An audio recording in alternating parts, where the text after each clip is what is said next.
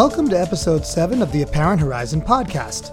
I'm Jason Pramis. I'm a photojournalist and editor, and I write the syndicated column Apparent Horizon for the Boston Institute for Nonprofit Journalism, or BINJ, Binge for short. You can find the Binge website at Binge Online, that's BINJ online.org. This time out, I'm reading the November 17, 2016 Apparent Horizon entitled, Why Nativism Remains the Politics of the Scoundrel.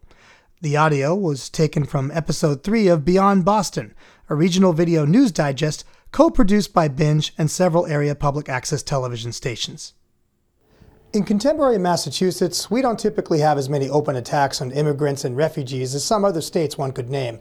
But we all know that anti-immigrant, anti-refugee, and lately anti-Muslim sentiments are always among us. Just a quick glance towards Central Mass shows the scale of the problem, lurking beneath the surface of polite discourse like a toxic iceberg.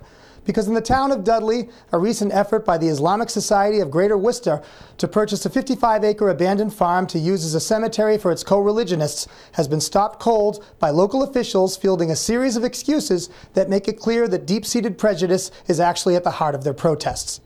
Now, it's understandable, if misguided, that some Americans might feel threatened by more people arriving to our shores as immigrants and refugees every year, giving ongoing economic instability. And it's legitimate to express reasoned critiques of Islam, or indeed any religion in our democratic society, although it's more typical to hear illogical and paranoid ones.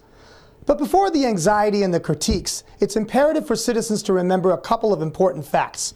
First, unless you're a Native American, and I mean basically full-blood Native American, Hawaiian or Alaskan, or an African American whose ancestors were enslaved and dragged here in chains, then your family crashed a country that used to belong to someone else. The United States was stolen from those original inhabitants by a combination of pandemic disease, broken treaties, forced removal, and outright genocide. So the idea that you have some inviolable moral or legal claim to this land is laughable. Second, unless you're a white Anglo-Saxon Protestant, a WASP, whose ancestors arrived here prior to the American Revolution, then your family was once a bunch of immigrants or refugees who were considered just as suspect and dangerous as far too many immigrants and refugees, especially Muslims, are considered by far too many Americans today. And since those old-line WASPs controlled politics in the U.S. well into the 20th century, guess what some of them did from time to time? They banned or attempted to ban immigration from most nations on the planet, and also led vicious riots against many people that did not fit into their narrow vision for this land of opportunity. Sadly, they were eventually joined in that series of unfortunate crusades by members of other ethnic groups who had gradually managed to establish themselves as American over time. By way of example, let's take a look at my family. We're Greek. Both my mother's and father's sides came over here a century ago.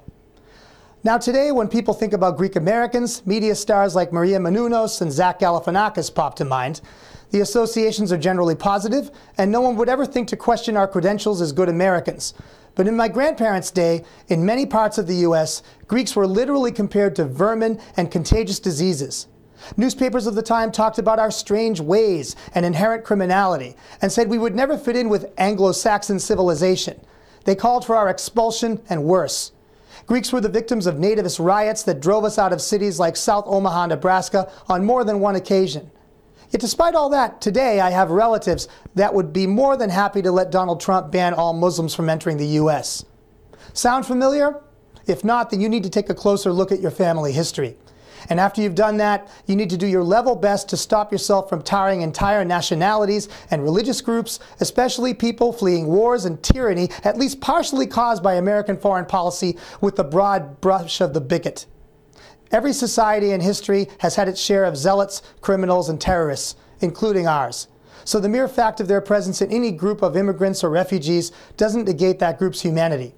If you don't want to turn into one of those big bads yourself in defense of an American purity that never existed, then you need to treat everyone seeking shelter on our shores as a human being worthy of basic respect and afford them a chance to become a part of our messy yet still vital democratic experiment. Apparent Horizon is syndicated by the Boston Institute for Nonprofit Journalism. Jason Pramis is Binge's network director. Copyright 2016 Jason Pramis. Licensed for use by the Boston Institute for Nonprofit Journalism and media outlets in its network.